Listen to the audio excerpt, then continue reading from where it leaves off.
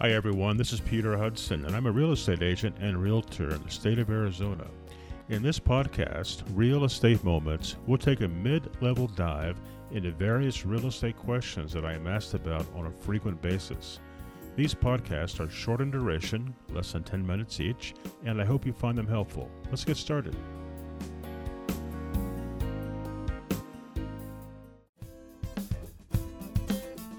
Hello everybody, this is Peter Hudson, and I'm a licensed real estate agent in the state of Arizona. Today, this podcast is going to talk about the gift money for the down payment on a home. One of the largest stumbling blocks to home ownership is saving the money that will be needed for the down payment and closing costs on buying a home.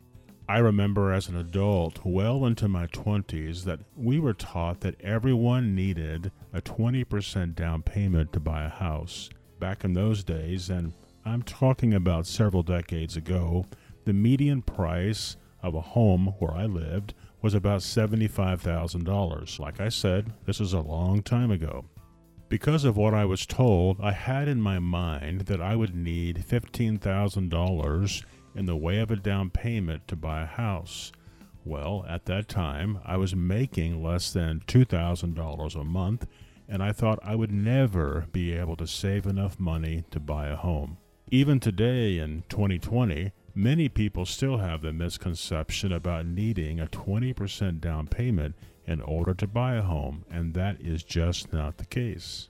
There are many home loan programs where a person needs to make a down payment of only 3.5%, and for some veterans, the down payment requirement can be less than this. One of the reasons why people who are renting cannot afford to save for a down payment is because they are paying close to 30% of their income to the landlord each month. In more pricey markets, the renters are paying upwards of 50% of their income to the landlord. This certainly makes it difficult to save for the down payment on a home. Some families are more fortunate, and their parents or other family members have done well in business and they have saved a lot of money, and they are able to help their family members by gifting some of the money needed for a down payment on their home. Today, in the majority of cases, it is the parents who gift the down payment money to their adult children, but they should always be aware of any gift money limitations. For example, in 2020, the annual gift tax limitation is $15,000 per recipient. This means that an adult child can receive up to $30,000, $15,000 from each parent without the parents having to pay taxes on the gift money. If the adult child is married, the parents can give a total of $60,000 to the couple without having to pay taxes on the gift money. Each parent would need to give one check of $15,000 each to each of the adult children to avoid the possible tax on the gift. There are other down payment gift guidelines. The amount of money that can be gifted for the down payment on a house from the parents or other family members depends upon the type of mortgage loan that is involved and other factors such as the borrower's credit scores. A mortgage professional can help answer those specific questions for you. The next question is, who can gift the money? To make this list short, the person gifting the money needs to be a blood relative. For the purpose of gift funds, a relative is defined as the borrower's spouse, child or other dependent, fiancé or domestic partner, or any other individual who is related to the borrower by blood, marriage, adoption, or legal guardianship. Just as important as who can give gift money, we need to discuss who cannot give gift money. Just as the government stipulates who can provide the gift money for the down payment, they also stipulate who cannot give the money.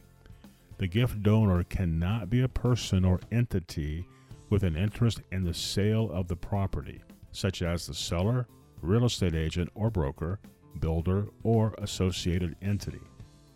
Now, the real estate agent can give their client money to help with the purchase of a home, and I have done this. However, the gift must be completely documented in the paperwork of the transaction so that the gift is transparent to all. For example, I helped some good friends of mine buy a house earlier in 2019, and we got into a bidding war where there were multiple offers on the house.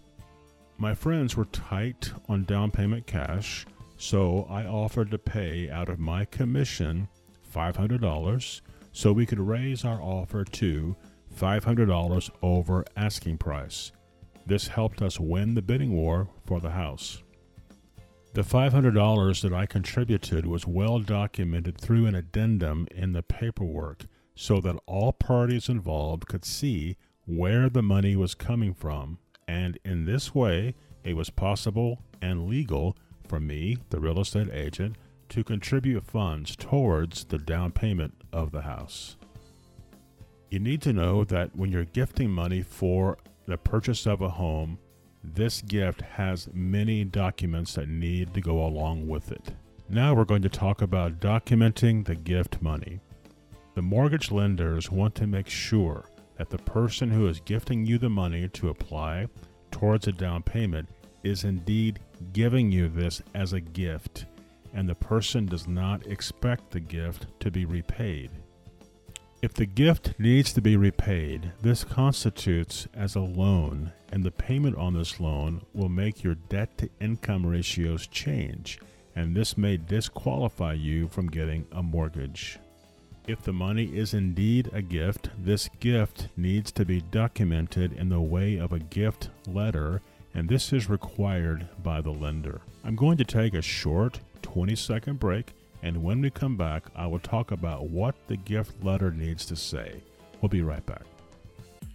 Hey everybody, this is Peter Hudson, and if you're thinking about buying or selling your home, I'd like to invite you over to my website so you can download my free home buyers or sellers guides. Each of these guides has about 20 pages of really good information on the home buying and selling process. The guides are free of charge, and you can download the guides right away. At the end of this podcast, go to my website at sellingthe480.com. That's sellingthe480.com, and you can download your free guides right away. You'll be glad you did. Welcome back. Now I'm going to talk about what the gift letter needs to say. Let me tell you, when it comes to the gift letter, the less said, the better. The gift letter needs to be as brief as possible while covering the required criteria. For example, the gift letter needs to state something like this. We are John and Jane Jones, the parents of Jeremy Jones. Now, with that last sentence, notice that John and Jane Jones just established the required bloodline connection because they stated that they are the parents of Jeremy Jones. Jeremy is buying a house located at 123 West Palm Street in Phoenix, Arizona. Now, this last sentence just established the property address that Jeremy is buying. As the parents of Jeremy, we are gifting Jeremy $10,000 that he can use towards the down payment of the house he is purchasing. The money is coming from our savings account, and proof of the funds is attached to this letter. We do not expect the gift to be repaid. Then, the people giving the down payment money need to sign and date the gift letter. This is all that is required, and as I said, the gift letter should be written in a way that is direct and to the point.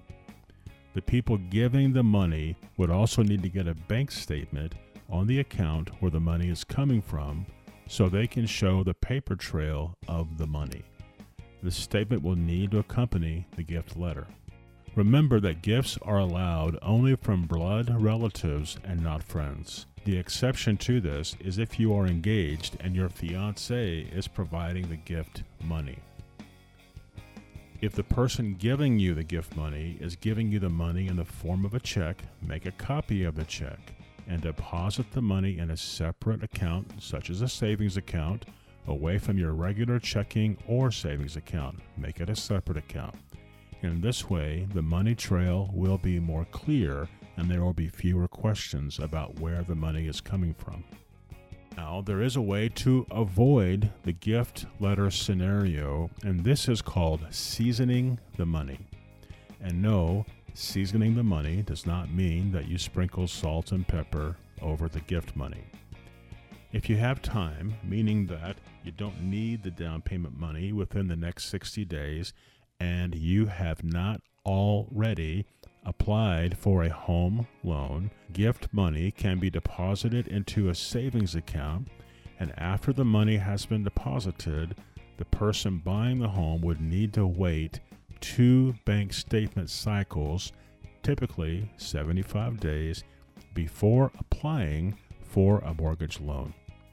The waiting period is called seasoning the money. If you follow this process, you do not need the gift letter, and there will be no questions from the lender as to where the money is coming from. Why?